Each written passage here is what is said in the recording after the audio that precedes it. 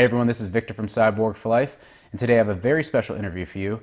He's a very talented and experienced limb lengthening and deformity reconstruction surgeon at the Institute of Orthopedics and Rheumatology at the Mediclinic Winelands Orthopedic Hospital in Stellenbosch, South Africa.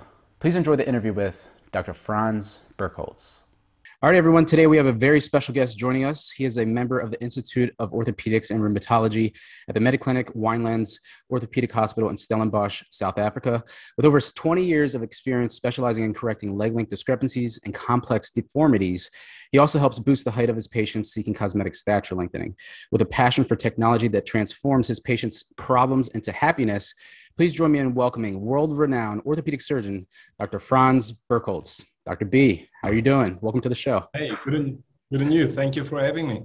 Of course. I mean, I always like to meet new surgeons from around the world, especially in South Africa. In fact, just the other day, somebody emailed me about you in particular. So I'm glad to have you part of the community. Now, before we get into your surgical approaches, to limb lengthening, I want to mention a few of your qualifications for prospective patients. So you hail from a family of doctors. You earned your medical degree from the University of Pretoria in 1997.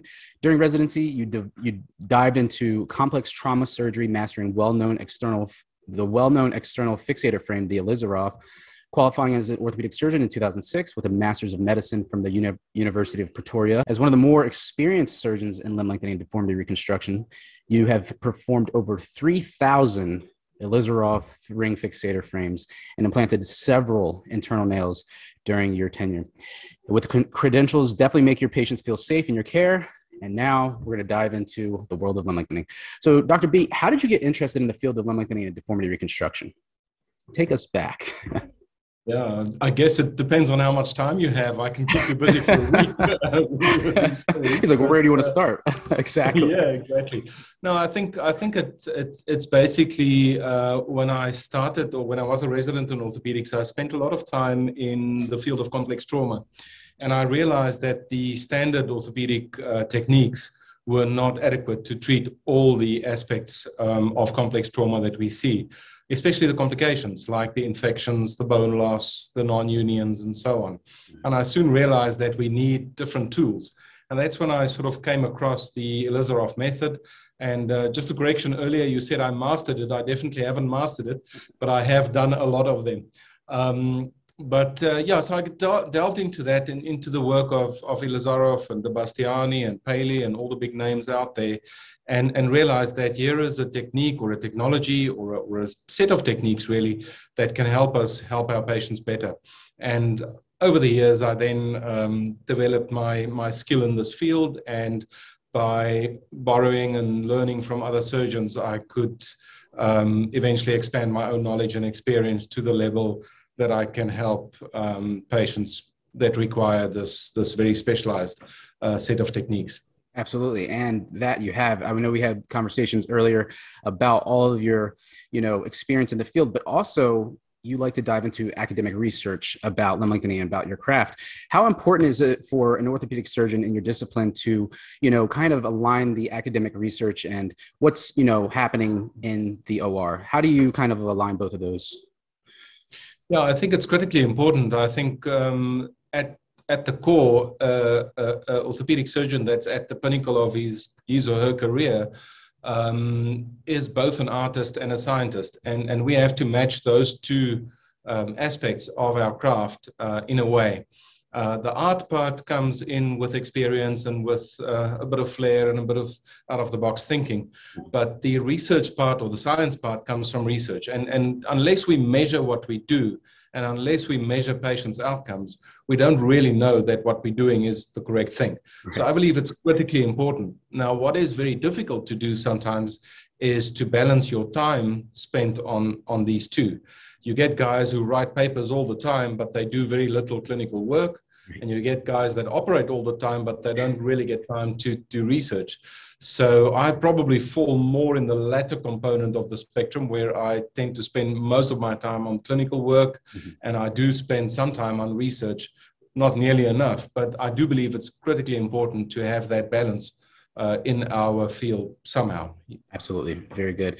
Now, Dr. Bergholz, where is your practice located in South Africa? Is it, because I know you mentioned Pretoria and Stellenbosch, but for patients who are actually looking to find a limb lengthening surgeon in that part of the globe, where exactly are you located? Yeah, that's a very interesting question, again, with a complex and long answer. To put it simply, I'm in transition at the moment, and I am moving my practice, or a part of my practice, over to the Stellenbosch area for a variety of reasons, but one of them being that I have joined the Institute of Orthopedics and Rheumatology, which is a specialist institute located in a beautiful part of the world. We have high-level multidisciplinary team involved. We have an excellent hospital, so the nursing care, everything is top-notch. So from a patient's perspective, I believe that we're giving a very high-end product by aligning ourselves with that hospital. Having said that, I have many years, and the vast majority of my time I've spent in Pretoria, and I still run a very busy practice there.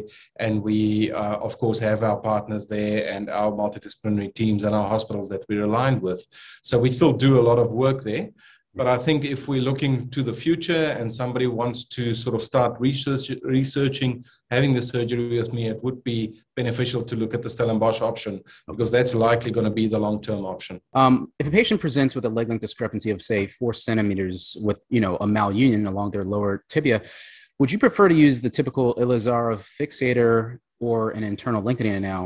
And if you do go with the external fixator, how long would they need to wear it before removal, or does it depend on the patient case? Yeah, I think that's a very good case example that could show you a surgeon's thought process, and I'm sure that's why you selected this case, because it's not as simple as it sounds. Right. The tibia is a problematic bone. It's a bone that when it does break, it gives us all kinds of problems. If it heals, it often heals with a malunion, and it heals in a short position, like the case you explained. Yep. But very often together with that, there is a deformity, and it's very seldom that you would have a purely length problem in this instance. You would often have a slight malalignment as well. And to take that into consideration, one needs to, or to plan this case properly, one needs to take that into consideration. But in broad terms, for a tibia, I would choose external fixation. Mm-hmm. I would probably not use an Ilizarov device in its purest form. I would use a derivative of that in the form of a hexapod circular external fixator, which gives us the advantage of doing advanced planning and correction using computer software.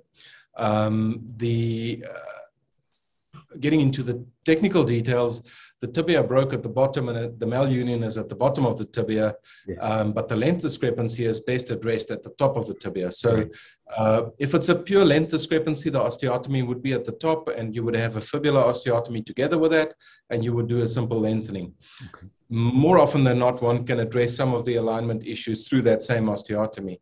Mm-hmm. Very occasionally, the deformity might be so bad distally that you would need a second osteotomy at the bottom to actually correct that. The problem with that then is that you can't add length there reliably. So you would then have to have a proximal osteotomy for length and a distal one for realignment. So it gets complex very quickly. And this is where it's important to have a surgeon that has seen these things and done these things to be able to anticipate what could potentially go wrong and what are the best ways to solve this. To circle back to your initial question, how long the fixator would have to be on, the equation is actually very simple. It's about 1.5 months for every centimeter of length gained in the average adult population. So that would mean about 6 months in the fixator.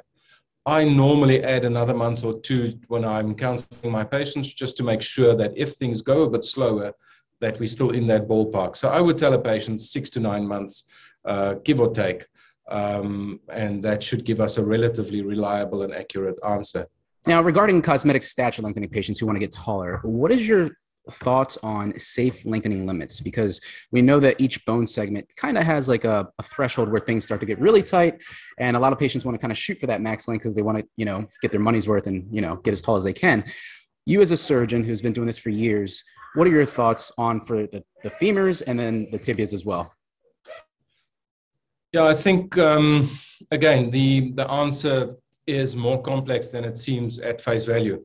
I think if we want a pragmatic, easy answer, then in my mind, the safe limit for a femur is about 6.5 centimeters, and a safe limit for a tibia is probably about 4.5 centimeters.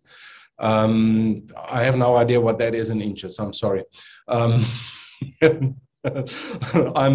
metrically trained, so my brain doesn't think in inches. But realistically, that's about the limits that are. If you ask me what is safe, that is what is safe in my mind. Now, the majority of patients that come and see me have the opportunity to do a lengthening once. They don't have the opportunity to come back for a second set of lengthening, whether it's from work perspectives or just simply the travel or the cost. So if you had to choose one single lengthening and you can only afford one single lengthening, I would shoot for internal femur lengthenings and then push that limit a little bit upwards of that maximum and see if we can get to maybe 7 or 8. But we know, and the patient also knows when I have this discussion with them, that we are pushing the envelope. And there is a chance that we might not get there, that we will only get to about 6 or 6.5.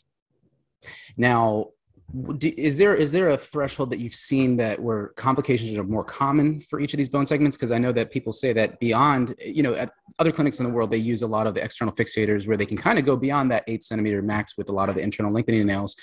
You as a surgeon, where is that threshold that you say, hey, look, there's going to be a definite complication, that can happen there for the femur or the tibia, so patients can really hear it from an expert like yourself? Yeah, I think what makes it difficult is it's so individual and it's so dependent on the starting height, the starting length of the limb, the flexibility of the soft tissues. All of these things come into play. The issue is not the bone. We can lengthen bone almost unlimited as long as the fixation doesn't fall apart. The issue is the soft tissue and specifically the tendons and the nerves. Because those are the ones that limit us generally. Also, it's not a clear-cut cutoff where we say up to this point it's safe and then beyond that it becomes unsafe. It's almost a curve that runs and then becomes vertical at some point where the complication rate accelerates, almost like an exponential curve. So in my mind, in a femur up to about 6, we're relatively safe. In a tibia, probably about 3.5, 3.8, somewhere around there. You're still on the flat part of the curve, and then it starts tapering up. And in certain individuals, that upswing becomes quite vertical, and the complication rate rises very rapidly. And the complications are things like tightness of the joints, tightness of the nerves, and nerve damage. And we certainly don't want permanent nerve damage if we're doing cosmetic surgery. So I know, a patient might come back and say, but that's their choice. They can decide whether they want that or not. I think we're in a healthcare team together, me and the patient, and we need to come up with a solution that's as safe as possible. And in my mind, that's sort of where that lies. But there's no clear-cut answer. It really depends on the individual and the starting length. Ironically, somebody that starts at a higher height will have lower complications at the 6 centimeter mark than somebody that starts at a lower height. So the person who needs it the most, ironically, would be the one that will have the highest potential risk at a lower lengthening rate, number. Now, if there was a patient who said, look, Dr. B, I want to get max length, I want to get as tall as I possibly can, and I'm willing to do the thresholds you have in place, the 6, 6.5 on the femur, and I want to come back for quadrilateral lengthening and do the tibia, how would you stage the lengthening of each bone segment? Would you say, hey, look, let's do it a year apart, or would you say a couple months is good? What's the ideal time frame in between the lengthenings? I think, look, I know, the masters in the field provide, and Dr. Paley is probably he is at the moment probably the prominent surgeon in the world in this field. And he's got a whole package set out how you can do a quadrilateral in a shorter period of time. In my simple hands, this process is brutal, and the patient needs a massive amount of recovery, a massive amount of nutrition. They need pain control. They need physiotherapy. It's not an easy surgery to get over. And for that reason, I would want to stage them as far apart as possible. to allow almost full recovery in between surgeries.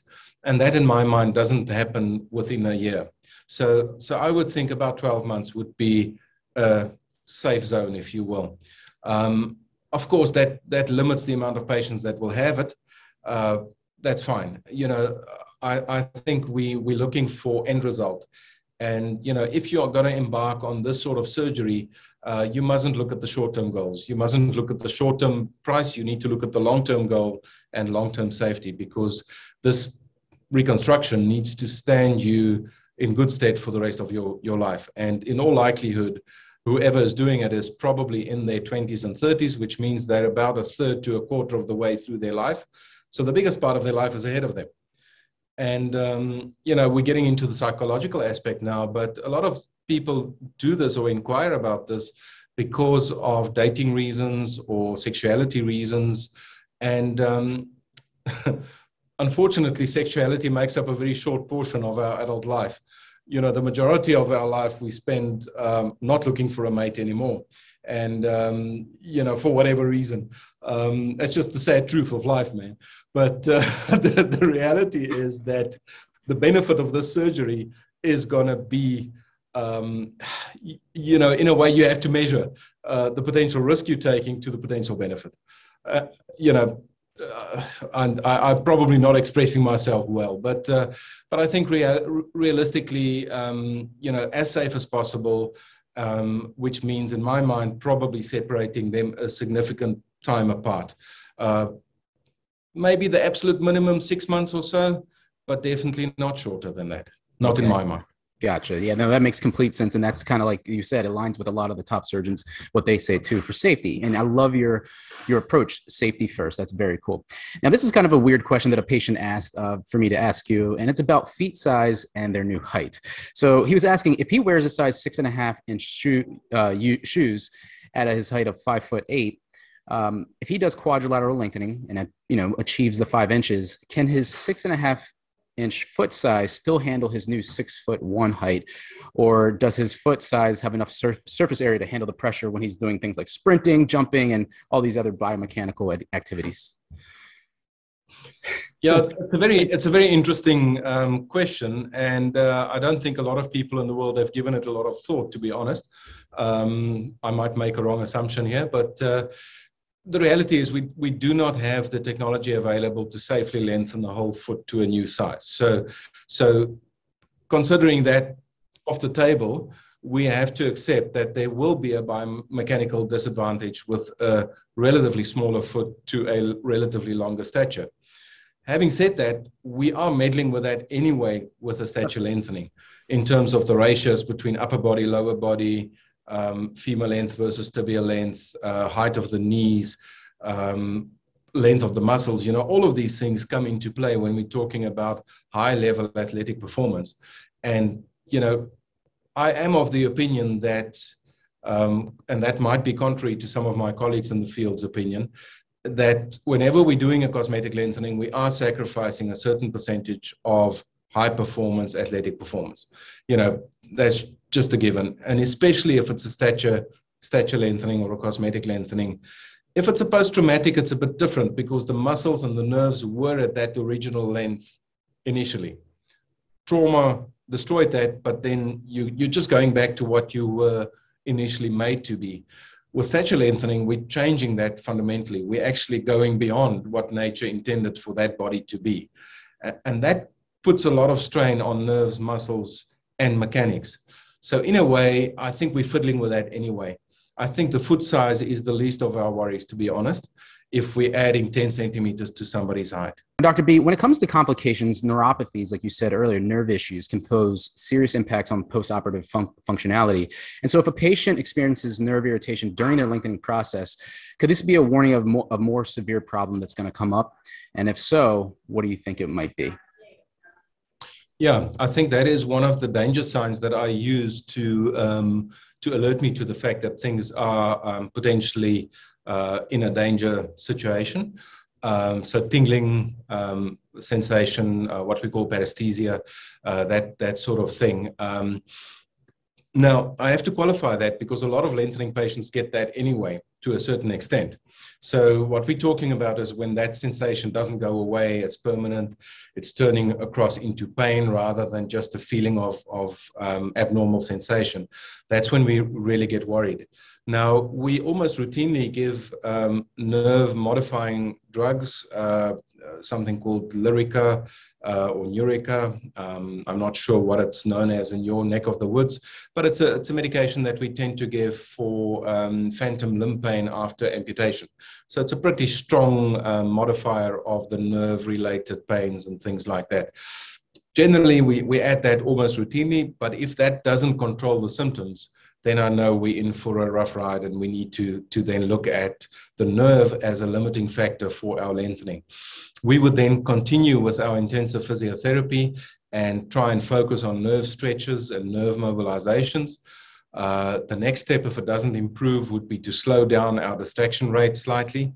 Of course, we can only slow it down a certain amount before we run into premature consolidation risk again from the bones perspective. So it needs a bit of juggling and a bit of experience from your surgeon's side to do that safely. And then in the real extreme cases, we might actually have the discussion that we may need to stop the lengthening altogether if the nerve really becomes a big problem. Having said that, on the femoral distractions, nerve-related issues are rarer than on the tibia. And generally, we haven't had the need to really stop a lengthening based on nerve alone. So that is reassuring in a certain sense. What is critically important is that the surgeon who performs the surgery needs to see these patients at a regular interval. Not his nurse, not his physiotherapist, not his assistant. The surgeon himself should be involved in the treatment. I think that is sometimes in the business side of our field that falls by the wayside.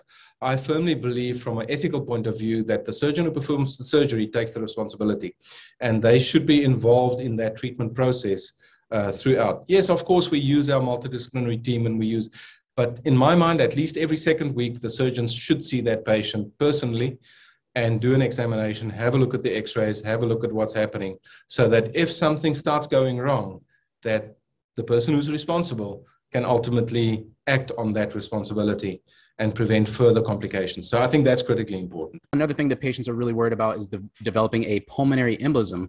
What type of prophylactic measures do you put in place to kind of ensure patient safety during the lengthening process? I think I'm extending this interview a little bit, I'm sorry. But I think I'm going to take a bit of a step back and just clarify two concepts, because I've seen that people often confuse the two things. There's something called fat embolism syndrome, and there's something called pulmonary embolism syndrome. And I think it's important to distinguish between the two. The one concept, fat embolism syndrome, is a term that we use for a condition that happens in young people that typically have femur fractures or femur osteotomies. And it can happen after tibial surgery as well, where the lungs struggle to deal with the inflammatory cascade that gets released by this massive surgery. In simple terms, we call it fat droplets in the blood. It may or may not be exactly true, but essentially there's a result of this massive surgery or this massive trauma that ends up constricting the little blood vessels in the lungs, and that is what we call fat embolism syndrome. This is typically treated by oxygenation. Everybody is an expert on ventilation nowadays after COVID, so it's basically respiratory support that needs to be given, and that is a very rare complication, but it is something we see from time to time, and it is something that can be deadly in individuals. So that is the one thing, and the way to prevent that is to not have the surgery. That is unfortunately not something that is easily preventable, and we've, by the grace of God, go forward and hope that we never see that complication in its most serious form, because it can be deadly. And that is, I think, something that people undergoing the surgery need to fundamentally understand, that this is not a walk in the park. This is something that has risk attached to it. Even though you might choose the best surgeon in the world, we are genetically programmed to have complications or not. And to a certain extent, that is something that's out of our control. So that's the first one. That's fat embolism syndrome. If it's picked up early enough, we can normally support the patient through the process, and they survive, and they go on to live a long and healthy life.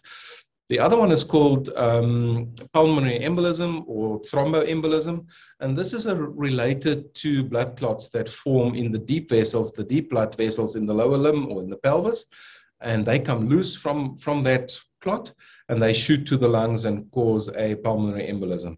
And that's something that can also be deadly in its most extreme forms.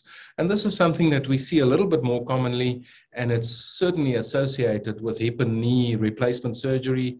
It can be associated with limb lengthening, and especially bilateral limb lengthenings. And yeah, the percentage rate is quite low, but if it does happen, it is quite severe. In my practice, I encourage active mobilization as soon as possible. So day one after the surgery, we kick the patient out of the bed and we get them up and going. It might not mean full weight bearing, but it will certainly mean movement and mobilization. And that's one of the ways to prevent that. Another way to prevent that is through drugs.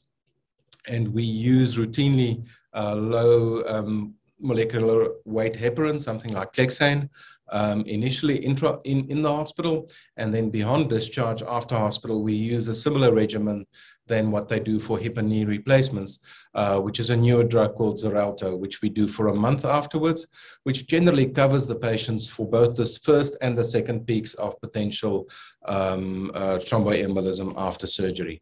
But I think that is quite important to cover them for about 30 days after surgery with some form of medical intervention for thromboembolism. Sorry, long-winded answer for a question. No, I think that's very important that you did distinguish between the two, fat embolism and pulmonary embolism, because a lot of these people, they don't know what that means, but they're both worrisome complications, even though the percentages are low.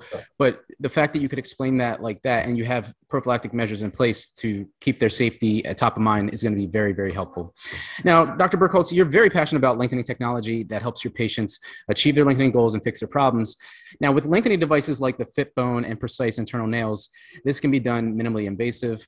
In your expertise, which of these two nails is more reliable at lengthening? And I don't want to get you in trouble with the companies, but you're free to speak here on my channel, so go at it. Yeah, well, I'm free to speak. I don't get paid by any of those companies to promote the nails. So full disclosure, I have been on educational contracts for both of these companies. And with Orthofix, the Fitbone makers, I am on a consultancy agreement for their external fixation products. So just to put that out there. But yeah, so I'm not getting paid to promote any nail or any device, and I don't really want to get in there. Since I'm not getting royalties, I don't want to put my neck out. The reality is that both these devices are good devices. I think both of these have a really good track record. I think the Fitbone has been around longer. It has been around in Europe for actually quite a long time, since 1997, I believe. But it was only available to a select few surgeons, and it was very tightly controlled who could use that, and they had to have very specific training and so on, which I think in a way has served the nail and the product very well, because it was only really done by experienced surgeons. On the other hand, it hasn't made it very popular and very well known. It's only recently that it obtained FDA approval formally, and for that reason, it's only been available in the States more recently. The Precise Nail, obviously a newer product, but it's had a wider marketing drive, and in a way, that has also been its downfall to a certain extent, as we've seen with the Stride and with the temporary withdrawal from the market and so on. So both of these have their, let's call it, peculiarities. From a perspective of just finding a nail that works, both of them work very well. Both of them are reliable products, and if done properly by the surgeon behind them, they will work well. Think of it like a hammer and a nail, that you build a cabinet with. The hammer you use and the nail you use is probably less important than the cabinet maker that holds the hammer and holds the nail, right? And this is the same analogy. I think the surgeon behind the tool is probably more important than the tool itself, to be honest.